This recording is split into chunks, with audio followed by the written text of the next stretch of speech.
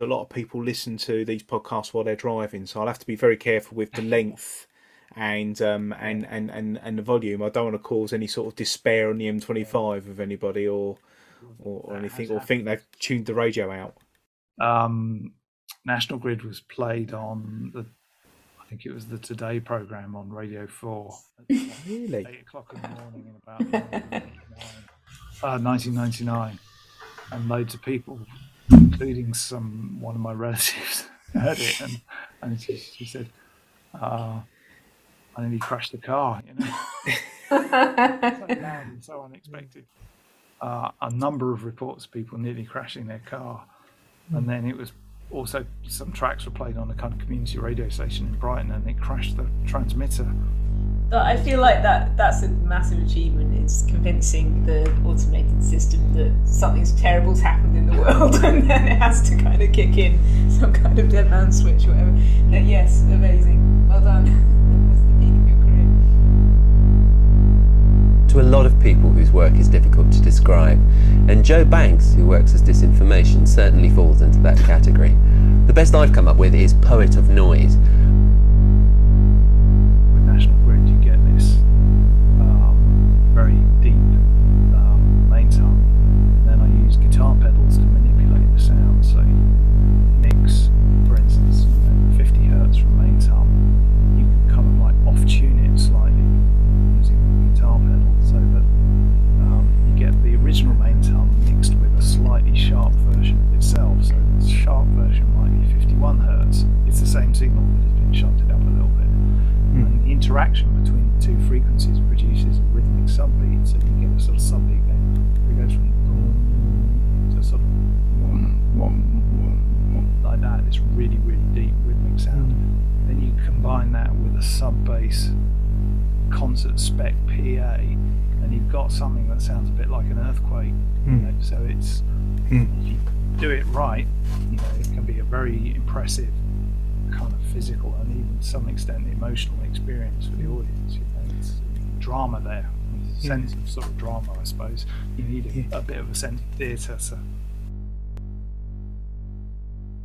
Thank you very much for joining us today, Joe Banks. Yes. Yeah, nice to be here. And yes, and it's been an absolute privilege to get you, and also welcome along my co-host Leela Johnson as well. Hi, nice to be here, featuring on this amazing podcast. So it's a real honour, actually, genuinely. Well, thank you. And a little bit about you, Joe. From what I understand, is that you've been described as a poet of noise on Channel 4 television. It was actually Sky TV, that one, but yeah. Oh right, yeah, Sky TV. Sky It is a trademark of mine to get a lot of things wrong very often, so not to worry about that at all. But So how did you end up on Sky TV having to explain yourself, Joe? Yeah, I got in. Harry Kunzru was a writer on Mute magazine in the sort of early days of my project, which is called Disinformation, and I guess he kind of. See, I think I sent him a what do you want to call it? A review copy of one of the early records I did in the post, and I don't know if it came about as a result of that, but anyway, he invited me to be interviewed on this show that he was doing for Sky TV. They were doing a kind of arts and culture program in about, I guess, 1999. And he came up with this statement, "Poet of Noise," which sounds good, It certainly does. That should well. I hope that stays on the T-shirt because it's a very apt description of what you were doing. So pretty much. Yeah, it was pretty spot on. I mean, that was. I'm not saying I'm the poet of noise per se, but I mean, that was the intention, was to find, stuff that was kind of exciting and interesting about material that previously people would have dismissed. So, hence noise. Yeah. So how were you doing that? Were you sort of, you were capturing what we call, a very low frequency noise on recordings. Yeah. So how are you sort of harvesting them?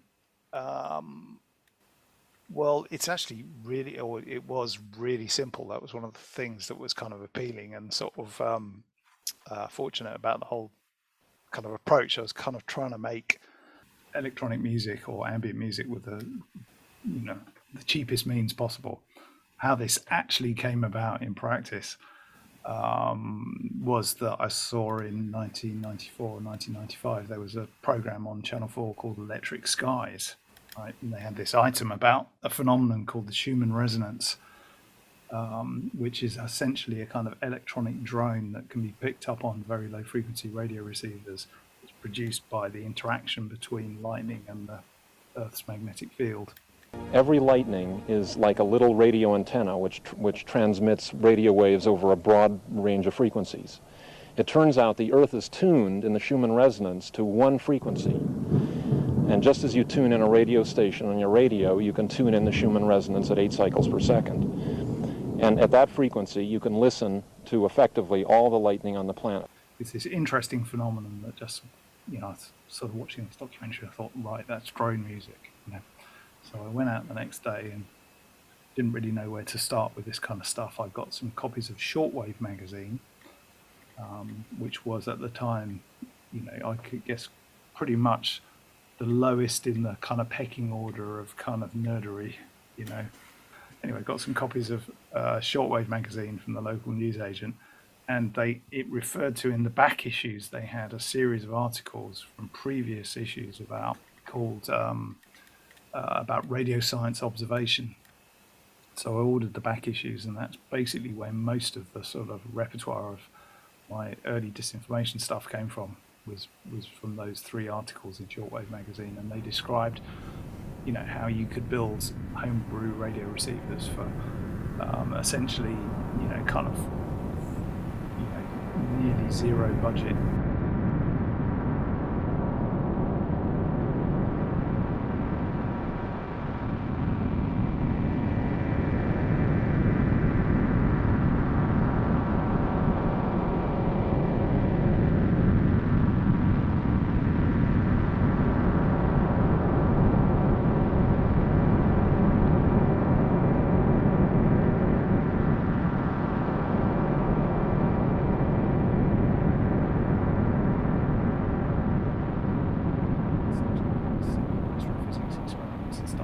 So on the one hand, you've got this extraordinary subject matter. On the other hand, there's very low cost and technical simplicity.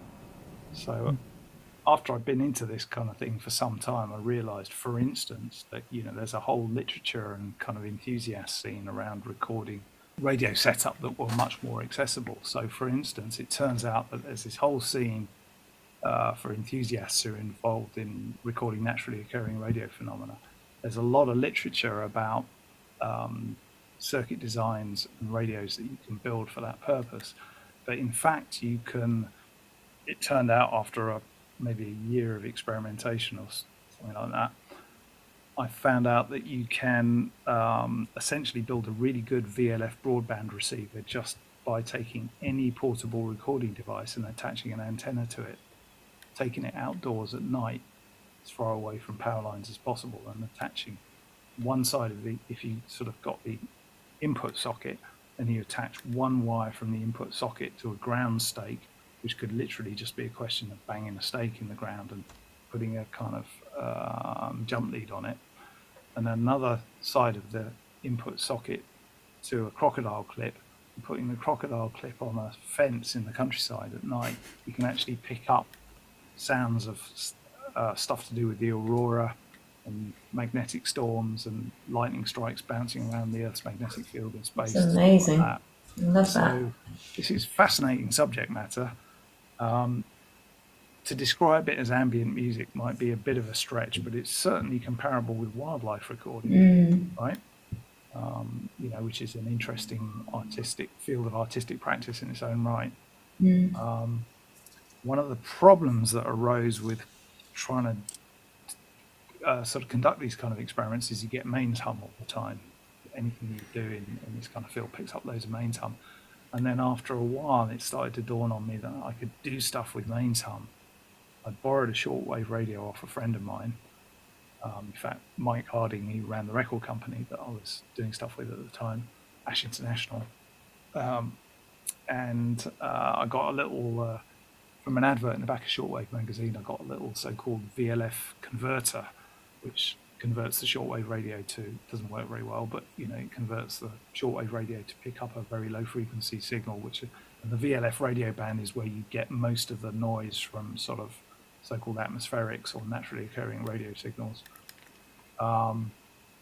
So I was able finally to record some atmospheric stuff, natural radio, but I also found that I could use the shortwave radio to not only pick up really loud signals from main tom, but also to kind of play them in the manner of a very crude musical instrument, because it's a sort of ring modulator circuit in the shortwave radio that's used for tuning Morse code.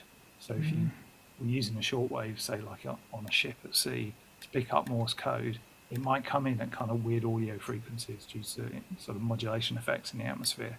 So there's this little button you can roll from left to right to sort of shunt it up or down in frequency so that you can actually hear it properly. And I could use that for getting the mains hum and then kind of playing it. And that, so I've got this, and it's really distorted. So it sounds, you've got, first of all, mains hum is a musical note, right?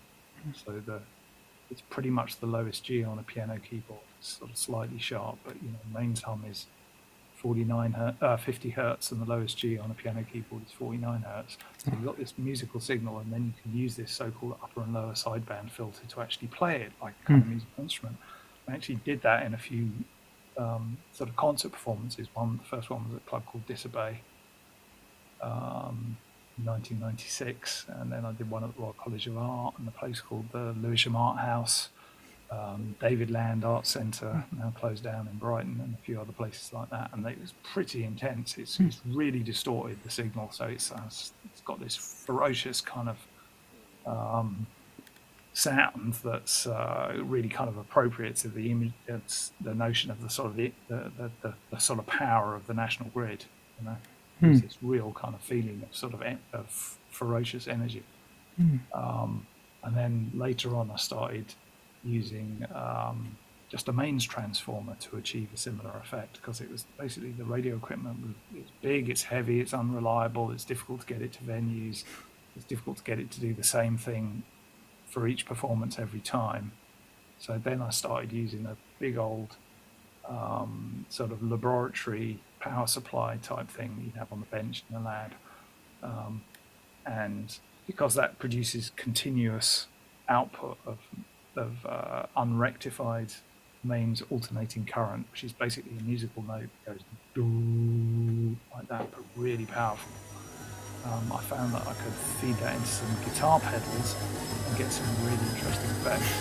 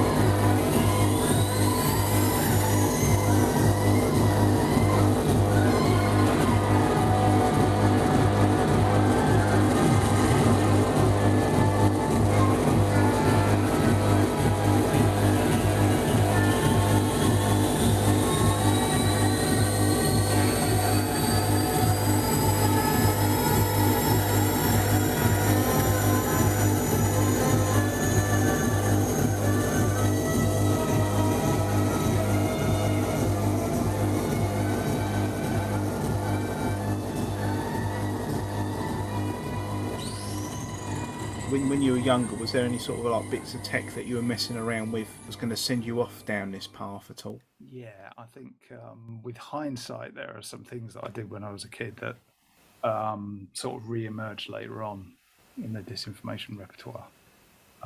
So, I wasn't, particularly computer literate or knowledgeable about electrical engineering or anything like that, but I had kind of messed around with electronics kits, torn apart old radios and TVs, not being able to put them back together again, stuff like that. And I got bored. My dad bought himself a train set on the pretense that it was for me. Right? Excellent. Yeah.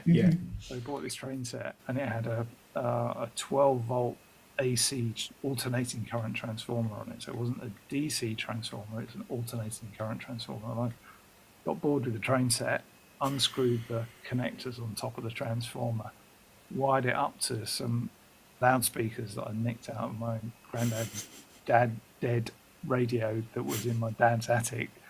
I've got these ropey old loudspeakers, connected them up to the transformer, and it's like it makes it sound like boom. This amazing sound. Yeah, These two speakers rocking up and down, sort of alternating up and down. And eventually smoke starts coming out the back of the loudspeakers, and there's a big bang, right? Reminds me of that bit at the beginning of Back to the Future where he goes around the doc's house and wires up his guitar to the massive amplifier and everything falls over.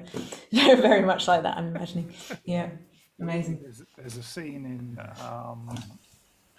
what's it called, The Blues Brothers, where they park it was a scene that was cut from Blues Brothers, so you find it on the special features of like the deleted scenes, where they park the car in the transformer station so that it can kind of like absorb by mystical power, some kind of magical process, absorb the power of the national grid or acquires kind of magical properties as a result of it. And it's kind of a bit like the shtick that I do. Yeah.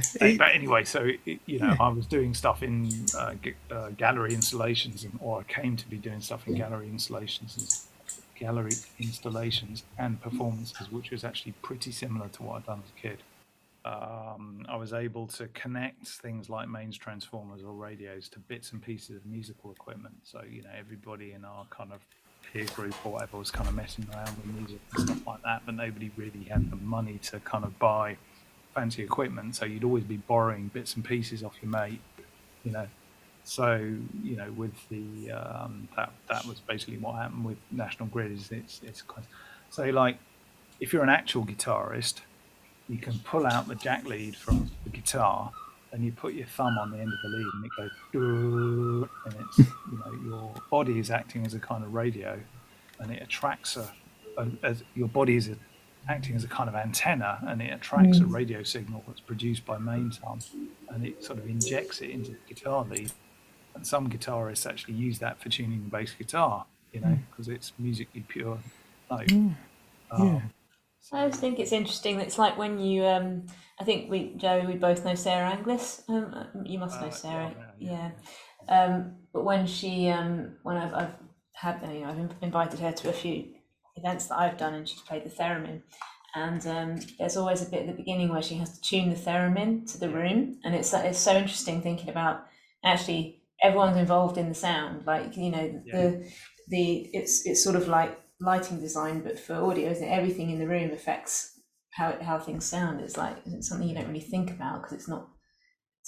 I think the visual culture between sort of theremin type stuff and the kind of musical ideas that I've developed in the past is that the theremin requires a great deal of skill. The stuff that I do doesn't, It's a different skill, I would say. I wouldn't put yourself down. It requires a lot of imagination, but it doesn't require technical skill, So the kind of skill, if you're being kind to me, is in the thought process, in the details of the execution, if you see what I mean, So she's a proper musician and I'm not. I was listening to Sense, Data and Perception by your Disinformation project. What normally comes out of my speakers is something predictable in a rhythm. What came out at this time was it was sort of like listening to things that you sort of like try and tune out in life, because I work with radio and interference often causes problems in my day-to-day life. If I've got interference on a circuit, it causes problems for things. But actually to listen to the problems for pleasure was quite a juxtaposition. Yeah, I mean, I remember sitting on the could it have been the Victoria line? I'm not sure. No, Bakerloo line, I think it was once, and there were two guys from London Underground chatting, a couple of seats away from me, saying, "What's your favourite? The sound of your favourite tune? What's your favourite underground line by sound?" Yeah, chosen by sound, I think. Love that. Yeah. I think it's most people agree that the Victoria line sounds the most horrible. I think. And I think they said that the Bakerloo line was their favourite one, but I should have taken some notes. But it's equivalent to that kind of thing. Sense, Data and Perception was a later Disinformation CD, and it was made by me remixing the earlier recordings. So I was taking that kind of stuff and making it a bit more musical. So weirdly, quite a lot of it actually has time signatures. It's kind of composed to an extent. I took these recordings of sort of what you might call pure noise and kind of chopped them up on a computer and reassembled them a bit like you would with techno, but with very different sounds.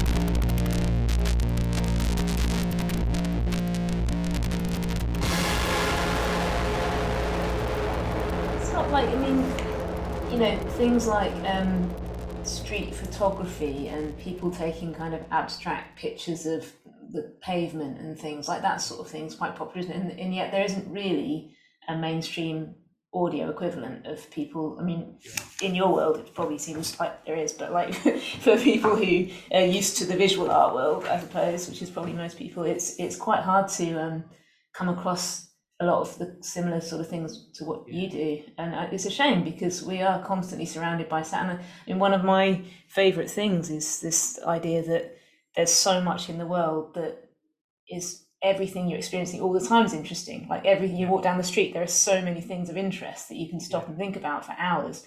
But we're sort of just always on our little, obsessive little path to whatever we have to do next or whatever. But it seems a real shame that, and actually it makes me think of what you said about the nature, for the sort of nature recordings aspect of it too, because it's a similar kind of thing. Like some people really pay attention to what's going on in the natural world, and it's really important to have those people. And similarly, I think it's really important to have people like you who are actually listening to the world.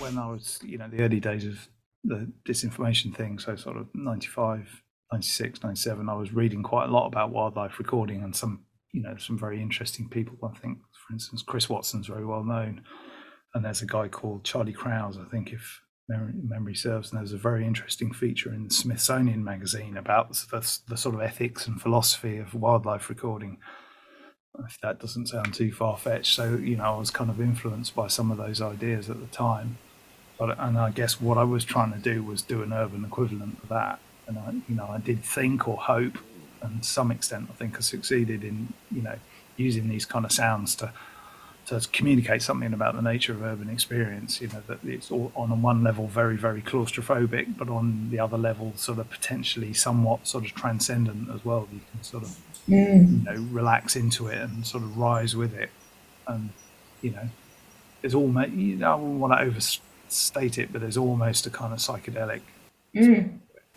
It's somewhat kind of an early review in the Wire magazine said it made a connection between National Grid and trance techno, like acid house kind of sound, and that was very much part of the influence. Is that approach to having a really immersive, physical, strong physical vibration was very much influenced by acid house, and to a slightly lesser extent by kind of dub reggae as well. I'd only ever been to one dub event, but it was pretty amazing. So that kind of thing, it was very much in my mind when I was doing that kind of stuff. Going to these acid house events in Brighton that were just kind of extraordinary physical experiences. My first sort of like a memory of someone terming VLF was in common, sort of like on the radio, was people were trying to weaponize VLF because it can create feelings of despair in people. Is this the same sort of thing that's causing a trance-like state in people who are listening to sort of like acid house or like a dub sort of thing? Yeah, don't know is the answer. Yeah. There's quite a lot in kind of almost, there's a sort of almost new age circles about sort of frequencies of sound and radio and electromagnetic phenomena and things like that. I guess you call it kind of fringe science type stuff. And um, some people believe there are sort of certain kind of magical frequencies, right? So, for instance, Schumann resonance often gets mentioned in that context, as being the kind of sound of the earth sort of thing. It's not actually a sound per se, although it can produce one.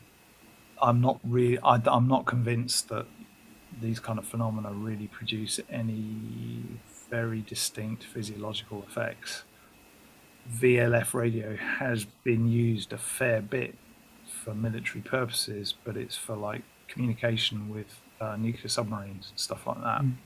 So VLF radio waves, by virtue of some of their physical properties, they can penetrate seawater.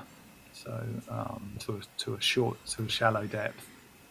It's not that's not used as a weapon. There's a thing that received a lot of publicity in New Age circles and also on mainstream TV called HARP in Alaska, which was a military project, and it was to do with kind of using ELF type radio to kind of heat up the ionosphere, to sort of charge up the upper atmosphere with electricity.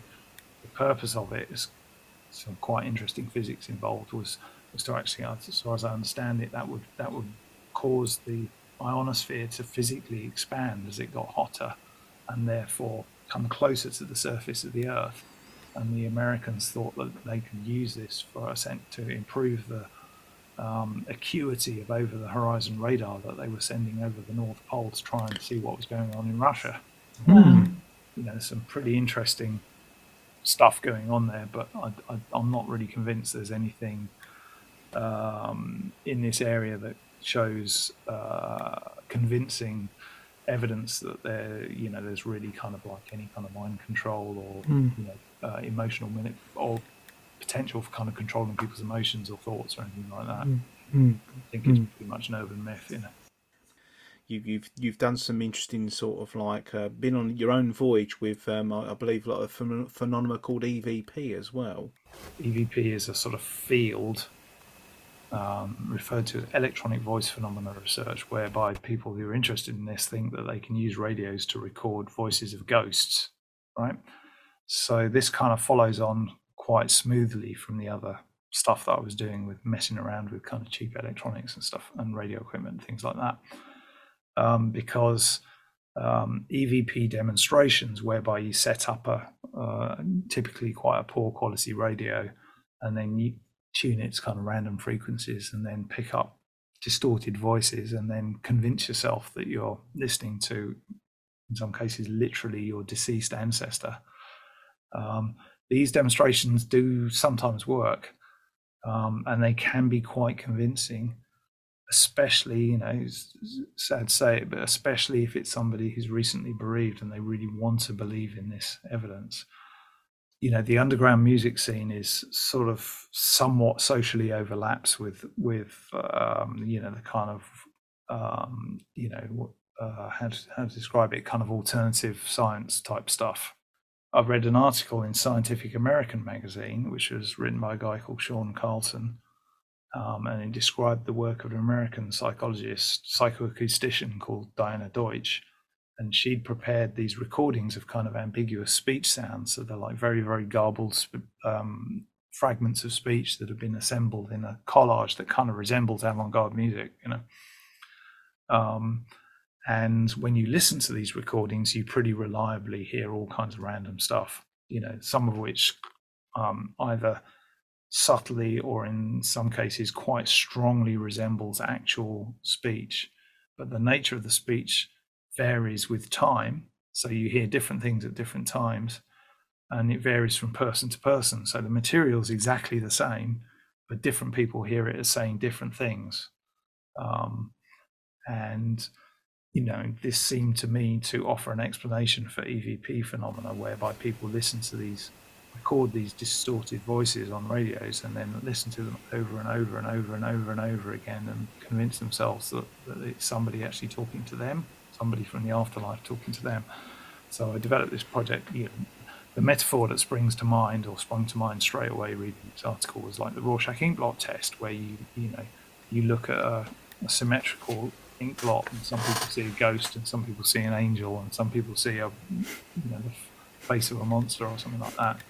So I developed this project. I started giving a talk under the title Rorschach Audio, whereby I played some EVP recordings, and then I played the Diana Deutsch recordings, and the audience can hear this stuff kind of happening to themselves in real time, and eventually developed that into quite a sort of involved research project, and wrote a book about it eventually as well.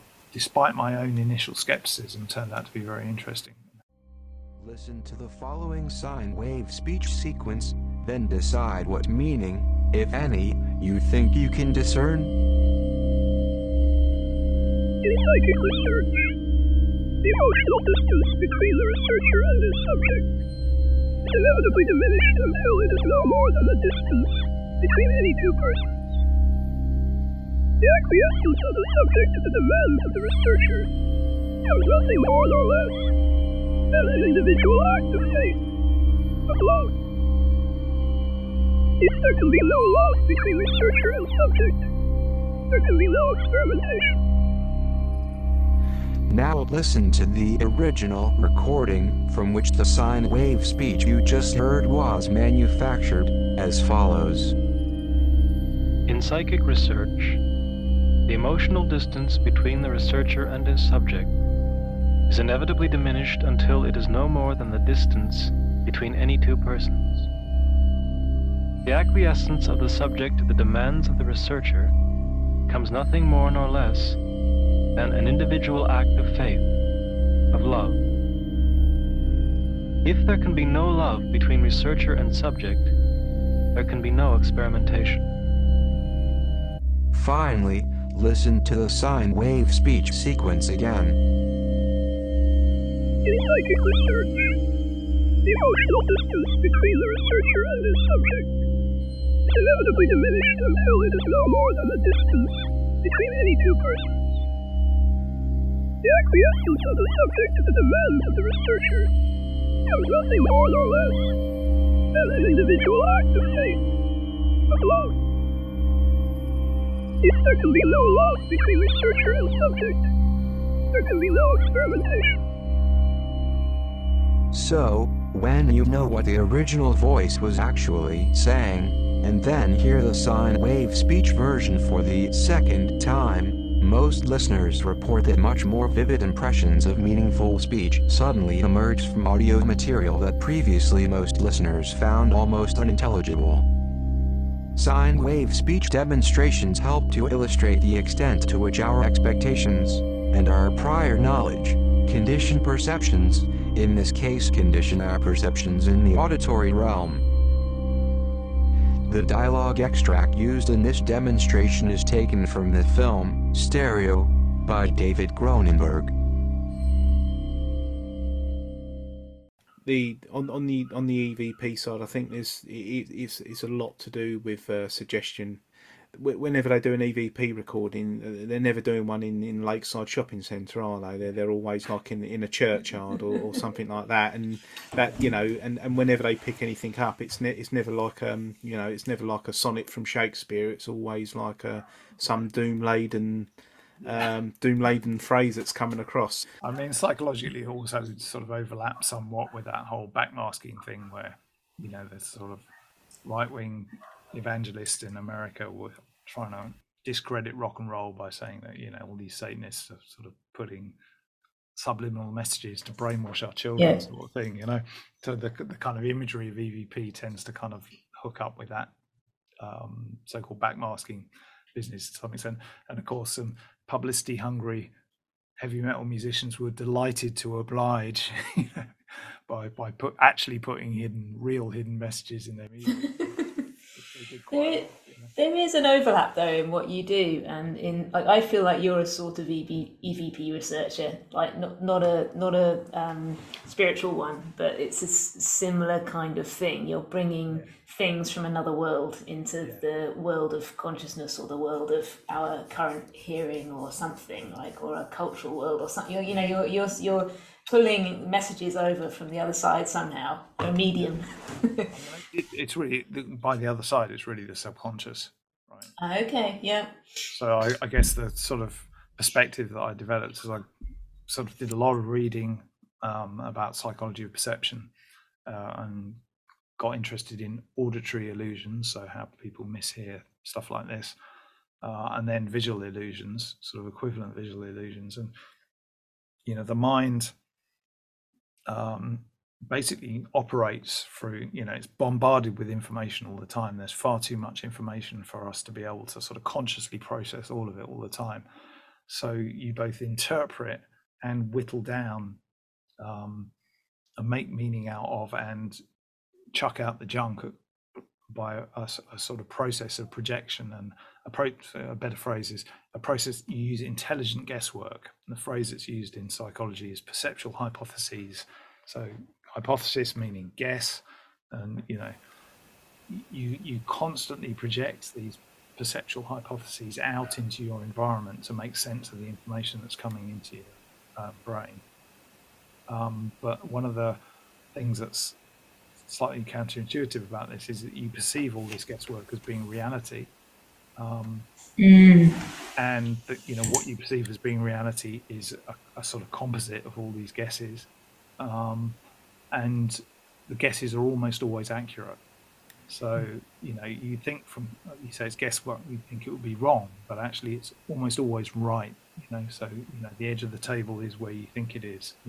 The person you're talking to did actually say what you thought they said. So it's only under the brain is extremely good at sort of making plausible representations of the external world, assembling them from all these guesses. So you're only very occasionally aware of the illusory nature of this guesswork on the very rare occasions that it makes a mistake, and normally you get things right. So you perceive, reality as a kind of seamless illusion in a sense, but you're not aware of it being an illusion. So that's more or less brought to the fore with the Rorschach Audio Project, because that's the kind of propaganda point that I'm trying to make, is to sort of essentially inform people about psychology of perception. But it's also relevant with the disinformation stuff, which is more like pure art, because the subjective reactions that people have to, for instance, experiencing powerful sub-bass or something like that, also come from the subconscious mind. So that's something that's very interesting. So one of the ideas I developed in the blurb for National Grid is that I use the phrase infant, fetal, and hypnagogic sense memories, I think was the phrase I used, that it's literally like if you're in a dark room, like a pitch black exhibition space, and you hear this kind of like deep rumbling sound with a sort of rhythmic pulse in it. It's kind of like going back to the womb, It might sound a bit far-fetched, but this is actually a technique that's used with severely autistic people by kind of music therapy practitioners and stuff. So, I'm trying to kind of tap into something, quite primal in the unconscious mind, Could be that I'm sort of beginning to think that like these constant sounds of us, the VLF or the heartbeat or the rhythmic bass that you were explaining a moment ago about going back to your womb. Just wondering if it's like a dead man's handle, in the effect that if it actually stopped happening, whatever it was, you would sort of like subliminally behave differently. You'd begin to panic in some way. I mean, on a very subtle level, I think that's true, because with, say, for instance, at Fabrica Gallery in Brighton in 2001, they ran National Grid for 5 weeks. So it was literally like never turned off for 5 weeks, and I did it in the Foundry sub-basement, this sort of bar and culture space in Hoxton. For 4 weeks, it wasn't switched on continuously for 4 weeks. And when you suddenly switch it off, you do kind of panic slightly, because you get so used to having this repetitive sound as part of your environment. You sort of absorb it into your sense of whatever, and then when it's gone, there's an immense sense of absence. You adjust to normality again in about 10 seconds. But yeah, that's definitely the case. And I mean, there is an argument that essentially most people have kind of tinnitus sounds in their nervous system all the time, but that we've learned to tune them out, and that can be demonstrated in some laboratory experiments. So in fact, weirdly, there is a kind of background noise going on all the time that we learn to ignore in our nervous system. Have you ever been in one of those chambers? I forget what they're called, where they tune out all sound and you start to be able to hear your own blood and stuff. You know what I mean? Chamber. Yes. Yeah, I have. It didn't really work for me because I've got mild tinnitus. Well, did it work in the sense that it made the tinnitus seem a lot louder, or was there any effect at all? You need to be able to hear total silence for it to work. Right. Oh, that's a shame. What Layla's referring to is that this. I don't know if he discovered it, but there's audiologist, psychologist called Pavel Jastrabov who found out that if you put people in an anechoic chamber, then they essentially all start to develop temporary tinnitus, and your sense of hearing becomes more acute, so you can hear your own heartbeat, and you can hear, like Carl said, your own circulation, which can be quite alarming for some people. Some people really don't like it. It didn't work for me, but it evidently works for some people. I really want to try it. I mean, sadly, just before lockdown, I kind of applied for an artist residency type thing at the former British Telecom or Post Office research station at Martlesham Heath, where they had an anechoic chamber and lots of really interesting electronics, and they were going to close it down, in fact demolish it a couple of months after. They were just sort of this organisation was quickly trying to get this artist project in before they knocked it down. And then COVID came and I didn't get it. Shame. Martlesham would have been a lovely setting for it as well. It's got a very odd sort of like building that's spun at 45 degrees, one above the other, and I travel past it on the A12 quite often, so I know that I'm just past Ipswich on the way to somewhere else when I go past it. It's just a landmark for me. But it was like an iron lung for a lot of the people in the area to be employed there. That's for sure. That's really interesting that you say that. Yeah. For listeners, it's worth looking up the. Can you remember what it's got? Was it Ad Astral House or something? Yeah. It's worth looking it up on Google Images, because it was an extraordinary bit of sort of brutalist architecture. Really, really strange looking building.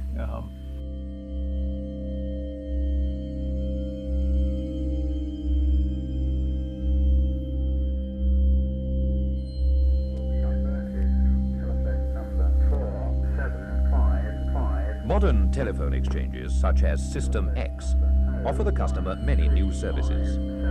At the Post Office Research Centre at Martlesham Heath, a computer-controlled experimental exchange called Pathfinder incorporates several of these.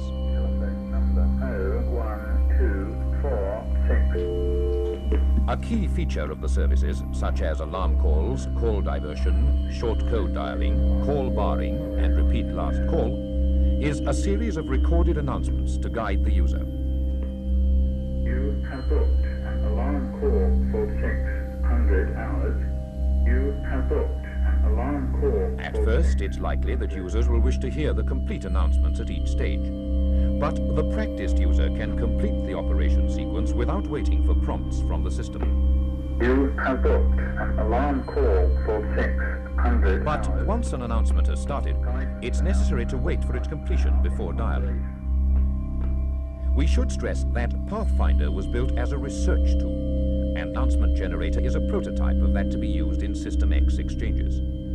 So the quality of the announcement is not representative of that to be used on System X. As in most applications of electronics technology, developments are rapid, and better methods of synthesizing and digitizing speech are becoming available.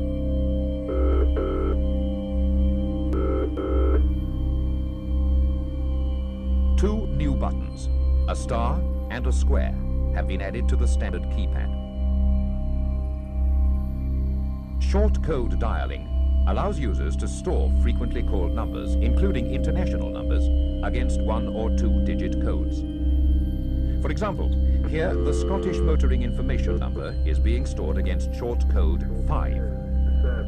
Dial a short code followed by star.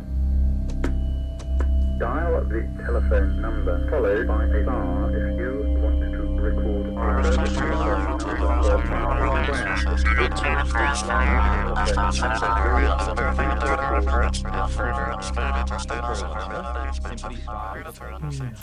I recently found out that because government buildings didn't need planning permission, they could just stick anything up where they liked. You've got some very poor examples of like architecture, probably made of the most fashionable building material of choice at the moment, racks somewhere in the middle of my local town, and then you've got absolute great art, monuments to brutalism in the middle of the countryside in Suffolk. So it's quite odd, and obviously the biggest official secret in the world, the Telecom Tower, it was all done because of they got blanket. They got absolute immunity from planning permission. That's really interesting. I had no idea. Yeah, I mean the Telecom Tower is really a sort of cultural landmark that's kind of underappreciated.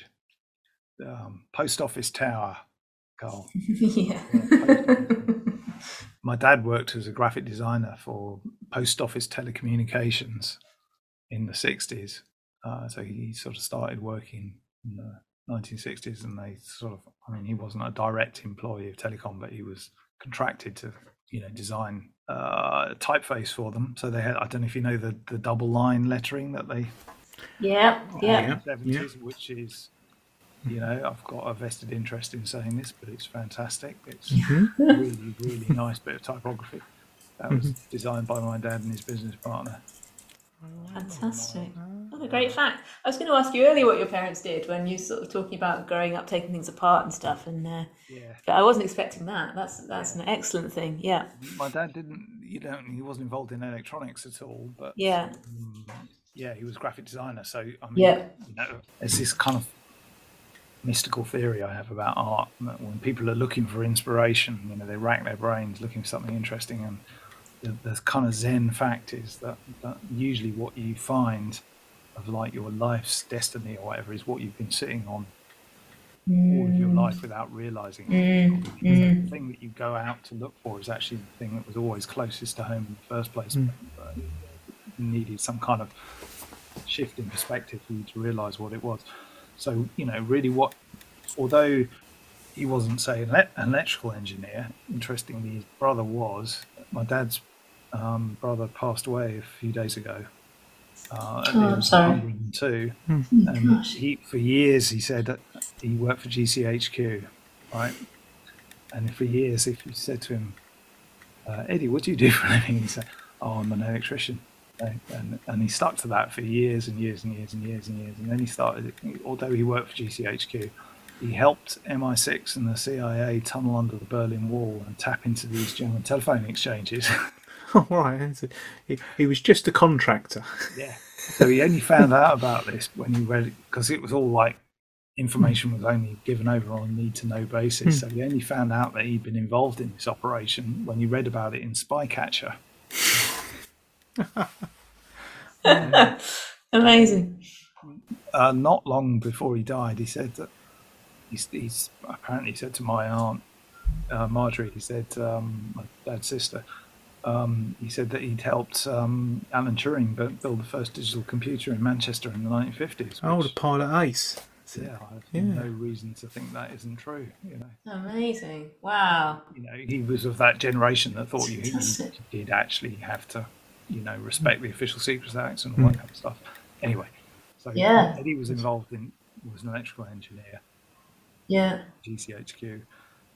Dad was, although he wasn't an engineer, a lot of the stuff that they did with post office telecommunications was to do with electrical engineering. We had duplicates of a lot of his print material. So we being me and my mum, we kept this stuff, and I was trying to think of a way of sort of developing this as a kind of art project. And that's where this other recording that I made called Language as Metatechnology came from, because I was experimenting with his sort of graphic design materials. And basically this, cut a long story short, this axiom that the ultimate form of communications technology is language itself kind of came from comparing his collection of books to do with history of printing, history of visual communication with subject matter that he was dealing with. At the time in the sort of late 60s, he was reading Marshall McLuhan and stuff like that. So that's kind of where all that came from.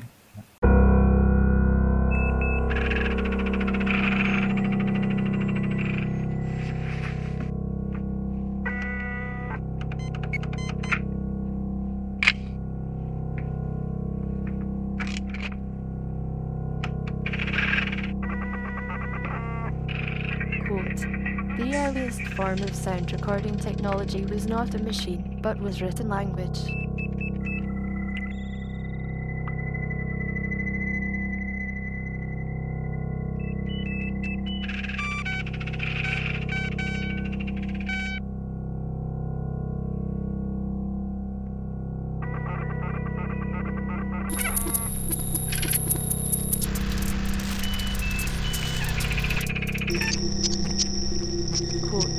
Language is metatechnology. Language is the technology that contains all others.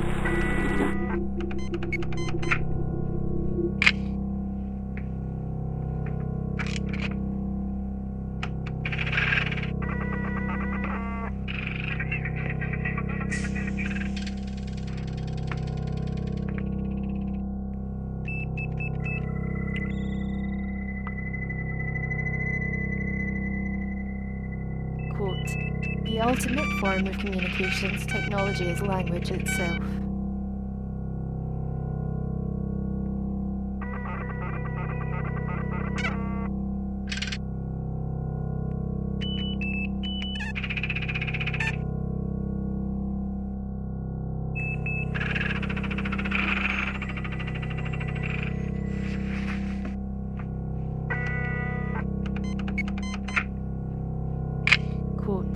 Art is not necessarily science, but science is always art.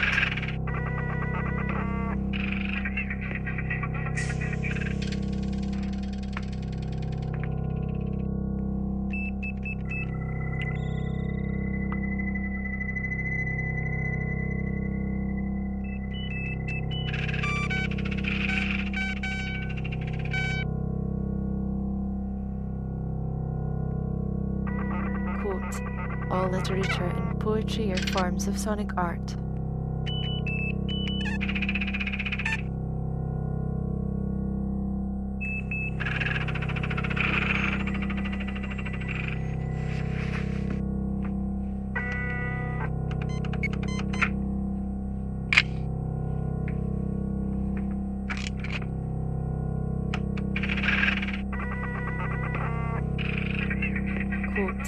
All artworks are psychology experiments.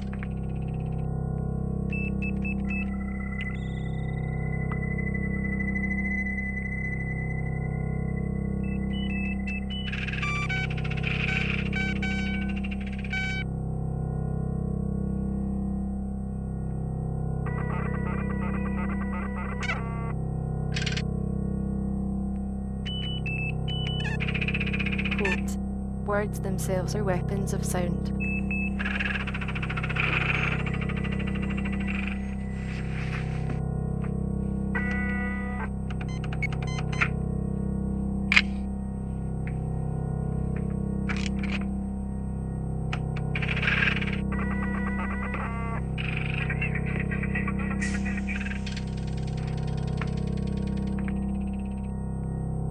Quote, "The medium is not the message."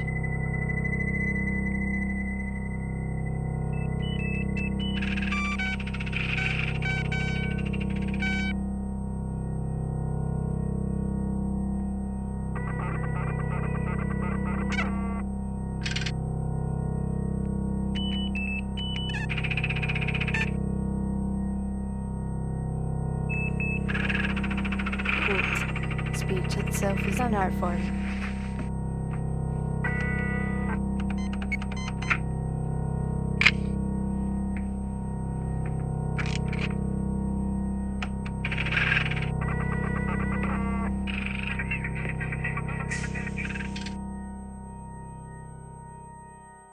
Thing with that was to sort of coalesce and sort of propagandize to some extent,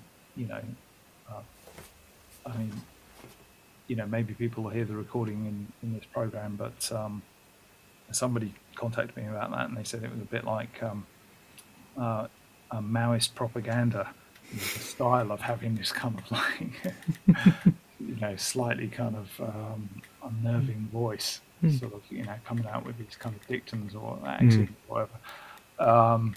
But that was, although I wouldn't have used that language to describe it, that was completely deliberate. It's it's a work of propaganda, and part of the motivation for doing it, and for the content and for the form and the content of that project. There's so much fixation in society at the moment on people getting ahead through technology, but this idea that language is the technology that contains all others, the ultimate form of communications technology is language itself, is that in order to really benefit from technology and to get technology to work from you, you also need language skills, and to try and enthuse people about this notion that language is the earliest form of kind of really powerful, the earliest and most sophisticated tool that human society. Because in the arts, there's, particularly in visual art, there's a lot of what you might call, it might sound a bit far-fetched to say this, but it's kind of true. There's a lot of kind of anti-linguistic propaganda sort of coming out of sort of postmodernist theory and stuff like that, sort of suggesting that language is essentially completely meaningless, sort of variations on that kind of theme. Contrary-wise, a language is, in fact, the most powerful tool that's ever been devised and placed at the disposal of human operators, if you know what I mean. Yeah, I think one of the recorded dictats that I listened to was it the machine is not the message, or the machine is not the messenger. Yeah. Marshall McLuhan came out with this famous thing that the medium is the message, and what he meant was, it's not obvious, is that if you were talking on the telephone, he came up with this in the 60s. The fact that you were using the telephone, the medium, was the message, because the fact that you were using it and therefore encouraging other people to engage with the medium was more important than what it is you actually said down the phone. And whilst I kind of agree with that to some extent, it's also very, very, so that sort of thought process has become highly influential in the arts. But from a political point of view, it's also important to remind people about content, particularly in the sort of era of disinformation. Disinformation is being weaponized by all the major powers in the world, and particularly by opportunists like Trump and Putin and people like that. I used to, I give these Rorschach audio talks, and I used to have a line in the talk about the interface between philosophy and electrical engineering, and you always get somebody who'd laugh when I said that, because it's just such a ridiculous idea that there could be any connection between philosophy and electrical engineering. And in fact, it's called information theory. It's one of the most powerful and almost defining ideas of the 20th century. So there's a huge overlap between philosophy and electrical engineering. Earlier on, you said about your earlier VLF work, where you were using sort of like you were coupling one side up of a recording equipment maybe to a ground plane, and then the other part you were clipping onto a fence. Yeah. I've heard a similar story about that for people who can actually, they feel that they can hear music in their heads. Yeah. And it turns out, is it something to do with like the saliva and the filling in their mouths is creating a radio receiver? I mean, that's. I think I'm right in saying that's the kind of story they would discuss it in things like Shortwave magazine, or some of the earlier radio magazines from the 50s and 60s and stuff like that. I think that if you've got a filling with metal in it, and then you've got a filling with ceramic and metal in close contact, it can it can behave electrically a bit like a transistor, and it can demodulate a radio signal. So weirdly, people, there's a sort of unfortunate overlap with sort of some mental health issues. That some people who say they're hearing voices in their head are not necessarily lying. I know it's very, very, very rare with kind of spontaneous demodulation of radio signals. I mean, I've heard stories about bed frames, cranky old bed frames playing a radio signal and stuff like that. It's not completely implausible. There's a book, a fantastic old book I've got called Electro War by a guy called Kurt Doberer, I think he's called, and he talks about a radio station in Germany before the war, and the signal they were putting out was so powerful that people in allotments nearby were just hooking up a load of wire on poles across their allotment, making an antenna and powering lighting for their garden shed. Sort of like Tesla tapping sort of spare electricity from this big radio antenna. And there's another story about the BBC transmitter. Is it in Daventry? I think there's a big BBC transmitter station that also sends out stuff for nuclear submarines. And that if you were standing nearby one of these big big antennas that was sending out Morse code, the rivets are the eye holes on where you get the laces on the workers' boots would spark in time to the Morse key. Because there was just so much electricity that it would actually demodulate into the metal on their shoes. That's incredible. Produce a spark. There is also the trick where you can get a fluorescent light bulb and just kind of like wave it around underneath a pylon at night, and you can see a glow inside the tube. Yes, scary, the phosphorescence. And that's something that we did to kind of comic effect in some of our performances, because I used to perform National Grid as a public entertainment, and used to do that for a few years. And then my friend Mark Pilkington introduced some new ideas to do with using laboratory physics equipment. So if like National Grid is the baseline, then we had some kind of other instruments to play with as well, if you see what I mean. Equivalent to guitars or something like that. And one of the things we do is kind of like use all this high voltage equipment and then wave fluorescent tubes around that were lighting up in our hands, which looks really dangerous. It does look dangerous. It's not that dangerous. It's quite fun, but, as an entertainment for the audience. It sounds worse than it was. I mean, it does hurt, but not very much. That's it. That's it. So do you, in your performances, you use a lot of obsolete technology and repurposed equipment? Yeah. The kind of secret weapon that we had in these National Grid performances was to accompany the bass drone with electrical noise from basically anything we could lay our hands on. So any old kind of old school physics lab, high voltage equipment. So I started going to scientific instruments fairs and buying, Victorian Windsurst machines, high voltage static electricity generators. The things you see in the Frankenstein films where you've got these spinning glass discs that produce very high voltage. Some weird process. I don't know how it works. They produce very high voltages just kind of from the friction of the atmosphere almost. So it's something out of H.G. Wells's universe by the sounds of it. Yeah. So there's a whole bunch of Frankenstein films. Frankenstein, Bride of Frankenstein. Sort of kind of comes to life. I mean, those scenes in the Frankenstein movies were actually quite similar to our performances. That we didn't have a dead body. No, not at the beginning. Reanimate. Yeah. Oh, that's good. It's there's a lot of kind of obsolete laboratory equipment and obsolete medical equipment that we which you could pick up relatively cheap. I think it's like nowadays. It's kind of, I mean, it was that sort of cliche of kids today, or even millennials today, don't know that the save icon is actually a floppy disk and what that means. They're like, why is there a weird square? What's that supposed to be? But it's that thing of like, I feel like I appreciate now that when I was a child, we had literally a metal coat hanger on the TV, and you would move it around, and there was like a physicality to it, and you could actually find the frequency with your hand. You know, there's something very like real about it.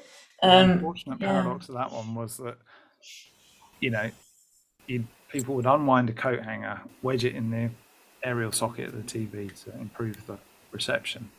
So the coat hanger would kind of wobble, and then the picture would go off. You get up, walk across the room, Yeah. and the picture would get better, and then you sit down. Yes, right? that's right. Because when you touch the coat hanger, you actually become part of the yeah. The human body is mostly made out of water, so it's actually pretty electrically conductive. So there's this big mass of sort of bag full of water essentially in your body that you know, there's all this radio signal, TV signal being absorbed by the body, and that's then injected into the antenna, and that improves the reception because you're actually becoming part of the antenna. When you sit back down on the sofa, then you've disconnected half of the antenna. Kind of weird catch-22 there. It was always the apocryphal joke, isn't it, in the Morecambe and Wise sketches and things like that, when they were moving the, or it might have been Steptoe and Son, when they were moving the TV aerial for the big match. And like it was like, hold it there, Harold, hold it there, hold it there. and you know, you've got that image in your mind, and we all did that as well. You go, oh, you got a cracking signal, come and sit down, and it would be all sort of misty and ghosty. It is strange now how we've gone from the wireless is the top of it's the archetypal best technology for many years. Then things go wired. And then we have like wired broadband, and then it goes wireless again, you know, and it's sort of like we seem to ebb and flow between sort of like getting a physical connection, and then all of a sudden we don't want to see that connection anymore. We want it invisible again, and it seems to go in cycles technologically, doesn't it? It's sort of with Bluetooth. Kind of contributes to that a bit is that, you know, people invent a technology, and then it gets kind of improved and marketed to the general public as being an improvement. Often what's being improved about something is just that it's got smaller. You know, miniaturization is historically massive. You know, the improvements in technology that are marketed to the general public are often somewhat illusory. You know, that when the manufacturers say it's new and improved, what they really mean is they found a way to make it out of cheaper components and make it a bit smaller. So in some cases, by no means all, but say for instance with analog video equipment, often the early stuff that people don't want anymore is not only cheaper on eBay because they don't want it anymore, but is also better quality because the new improved stuff that came along later, and particularly the digital stuff, was actually really crap. You know, so sometimes, not always, you know, the old technology is actually superior to the modern technology. All over Britain, there used to be these little electrical shops that would repair radios and stuff like that. And, you know, I remember going into a shop called Halcyon Electronics in Sutton in the early days. Disinformation was based in Tooting at the time, which is not that far from Sutton. And the bloke who ran the shop had a degree in astrophysics, you know. It's just like there's this extraordinary, and say for instance, with the history of television engineering. I mean, television engineering, being a TV repairman is not a particularly glamorous job, but the actual level of technical skill that's required to do it is just incredible. I mean, there's this enormous body of knowledge in the community. As a cultural phenomenon, you know, the kind of knowledge of and enthusiasm for and engagement with technology and its cultural products. Well, yeah, I think it very much is. It's sort of like if a culture didn't accept it, then it wouldn't be produced or consumed. So I think that's probably an excellent analogy for it. So, you know, where do you think your next idea is going to come from, Joe? You know, I don't know what preoccupations you all might have, but my problem is being addicted to eBay. I've been experimenting a lot with old video equipment.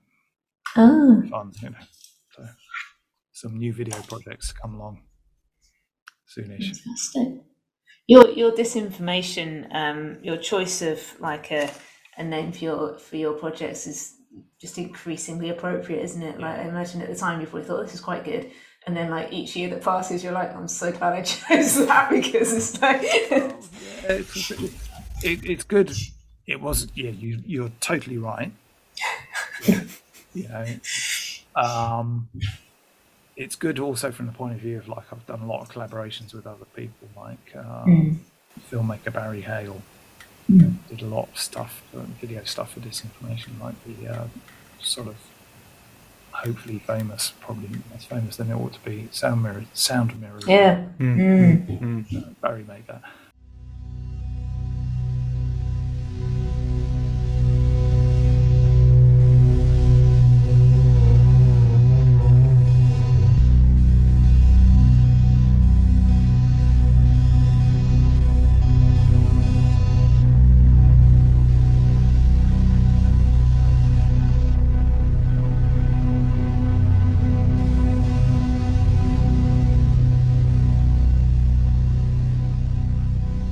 If you have a group name, even though it's not really a band as such, it's like a brand. Right? Yeah. So branded disinformation products. It makes it easier to collaborate with people because you're not kind of like saying, "Hey, I'm Joe and I'm taking credit for everybody else's work," which a lot of contemporary artists do that. They do this stuff and then you find out that actually they didn't do it. It's their mate, or their employee who did it. So it's having a name like that is good. Originally, I sort of wanted it to be completely anonymous, and the only reason I sort of put my name on stuff was essentially for copyright reasons. And then I sort of also had the idea that other people could perform disinformation stuff, but the promoters just wouldn't accept it. Get other people to do disinformation shows. I was just thinking about it. Something that just occurred to me. It's sort of like you mentioned, obviously, that you're in this world where people might want to borrow some of your work and use it as their own. I mean, have you ever sort of like had an issue with somebody using one of your samples and like putting it in a recorded track or anything like that for music? Yeah, that has happened. Obviously, I like to get credited. So I mean, sometimes people have done it and they've credited me, and sometimes they've not, and I've been annoyed. Unfashionably, I'm something of a believer in copyright. Crazy avant-garde experiments that nobody's interested in today are going to be the cultural mainstream of tomorrow, and that I've seen that happen in my own lifetime. If you don't try and protect your stuff, not just other people, but in fact the big corporations will not might will profit from your ideas. So if you don't try and exercise some kind of legal control over that process, you could end up getting badly burned. Going back to some of the things you said earlier on, I took apart a calculator and I got one of those crystal earpieces from an electronics kit, and I did a version of what Kraftwerk did when they did that pocket calculator record. Put the wires from the crystal earpiece on different parts of the calculator, you could get different sounds. Love that. Yeah. I love that though, just that like I feel like it's only when you've got a stethoscope, like a toy stethoscope, or somehow you've access to a stethoscope, that it occurs to you to listen to things in the world. Like unless you've got something, you don't even know that you can. And then as soon as you've got something, you will listen to everything. It's like, I've got a stethoscope. What sound does that make? And you start in sort of vehicle maintenance and. And it's fascinating, isn't it? Like holding it up to like a doctor of the car. But it's the same thing. And what's the other thing? Safecrackers use them, don't they? Hold them up to listening to things. So the Foundry was this bar in Hoxton. They sort of operated as a kind of counterculture, kind of culture centre. To be a bank, and the sub basement was a bank vault. So it did this exhibit called The Noise, and I've got this book. It's a dictionary of the underworld. So it's like I can't remember the full title, but it's one of these kind of titles that's got about 30 words in it. Something like being the vocabulary of crooks, criminals, safecrackers, spies, whatever. I unfortunately can't remember the joke very well. But anyway, the noise was a phrase it meant gelignite, really intense sound insulation in an old bank vault with a massive, heavy steel door, like 12-inch thick steel door, combination mechanism on it and all this kind of business. So just called it the noise because it was like old underworld slang for a stick of dynamite. That's brilliant. I do love those little idioms that they come out with on that. It's good. But yeah, I'm sort of aware of the safes because my day job takes me into banks that are being used and disused, and there's like some of the disused banks that I go into, they've got the thick safe doors and the safe doors are left open, but it's sort of like you do worry that if that door closes behind you, are you able to get back out? A thing at the foundry once where a bunch of people were messing around. We would encourage people to go into the installation in pitch darkness, and it's got an amazing reverb in this underground space, got flat concrete walls. So you could put a loudspeaker in there. It wasn't a very big loudspeaker, but if you tuned the national grid thing set up to the resonant frequency of the space, it would sort of self-amplify to just alarming extent. So people thought there was a massive speaker in there. You go in there and your chest wall would be kind of shaking. It would encourage people to go in there with musical instruments and just anything that made a noise and just kind of mess around. So it's like highly interactive. And a bit of blackout fabric slung over the corner of the door to kind of keep it pitch black inside. And then people were slamming the door shut to get the sound of the incredible sound of the door slamming shut, reverberating in this space. And this bit of blackout fabric got stuck in the door. Oh no! When somebody slammed the door shut and they couldn't open the door, and it's like, they've got whatever, 2 hours worth of oxygen. Oh God! In deep trouble. Fortunately, there was a bloody great, there's all this junk lying around. Basement of the foundry, we managed to find a crowbar and leave the door open before anybody noticed. Oh, crikey. You created the world's first escape room. Where are you exhibiting at the moment then, Joe? Well, nowhere, unfortunately. I've been pitching my work around all over the place, and I approached this new exhibition space called Outernet Arts in Tottenham Court Road, and it's the biggest digital exhibition space in Europe, right? It's enormous and it's well worth checking out. And I was pitching my work to I went past it one day, wrote down the details of the company that's organising it, looked them up online, worked out their email address, sent them some stuff, no response, and then just suddenly out of the blue they said, can you come and do something in 2 days' time? They calculate, I think it's the second most popular tourist attraction in the UK at the moment. That's amazing. So, and one of the amusing things about that was that the video I exhibited there was standard definition, 4x3, recorded on a handheld domestic camcorder. And most of the work that they're showing is kind of like 4,000 DPI or whatever. And you're in 525. Yeah, it closed. It was on for 5 weeks and it closed a couple of months ago, I think. There's loads of stuff online though.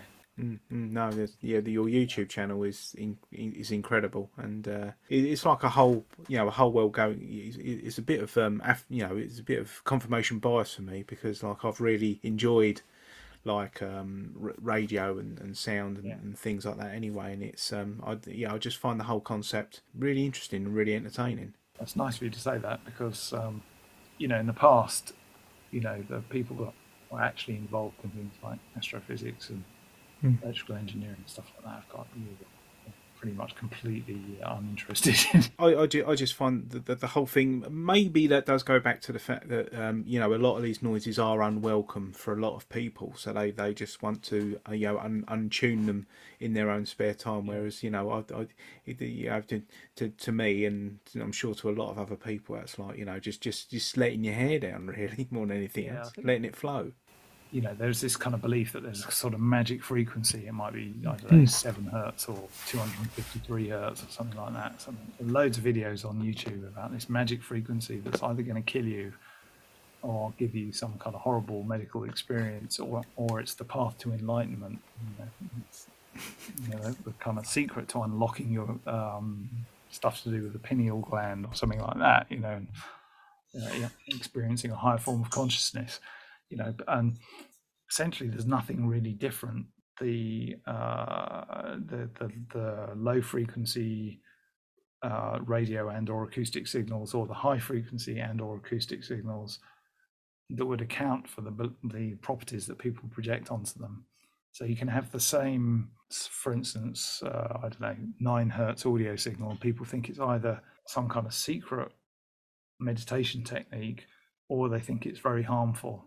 But it's exactly the same thing in both cases, if you see what I mean. So a lot of the way people perceive things is to do with mindset, and to do with, to some extent, you project your own emotional reactions onto stuff, I guess, perhaps the best way of putting it. And that applies to music as well.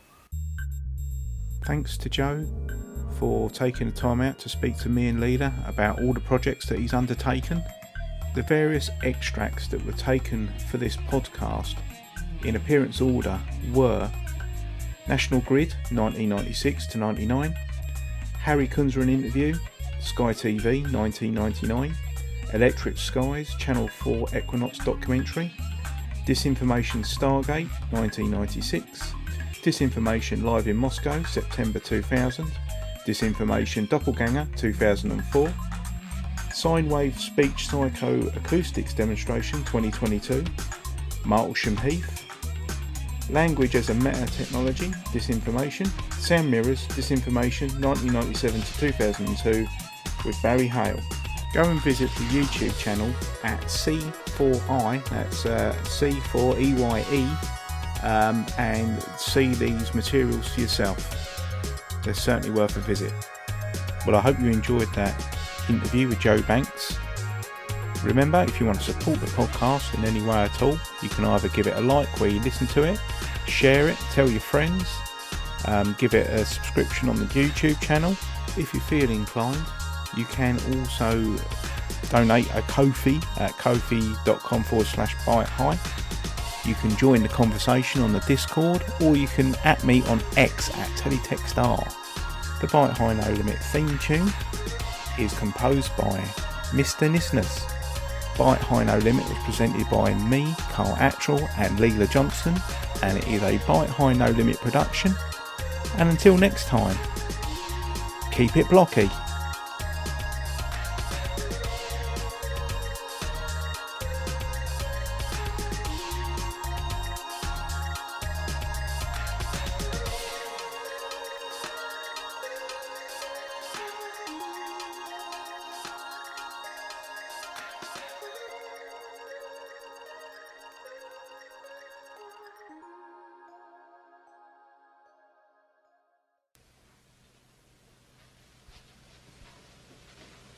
You're still here? It's over. Go home. Go.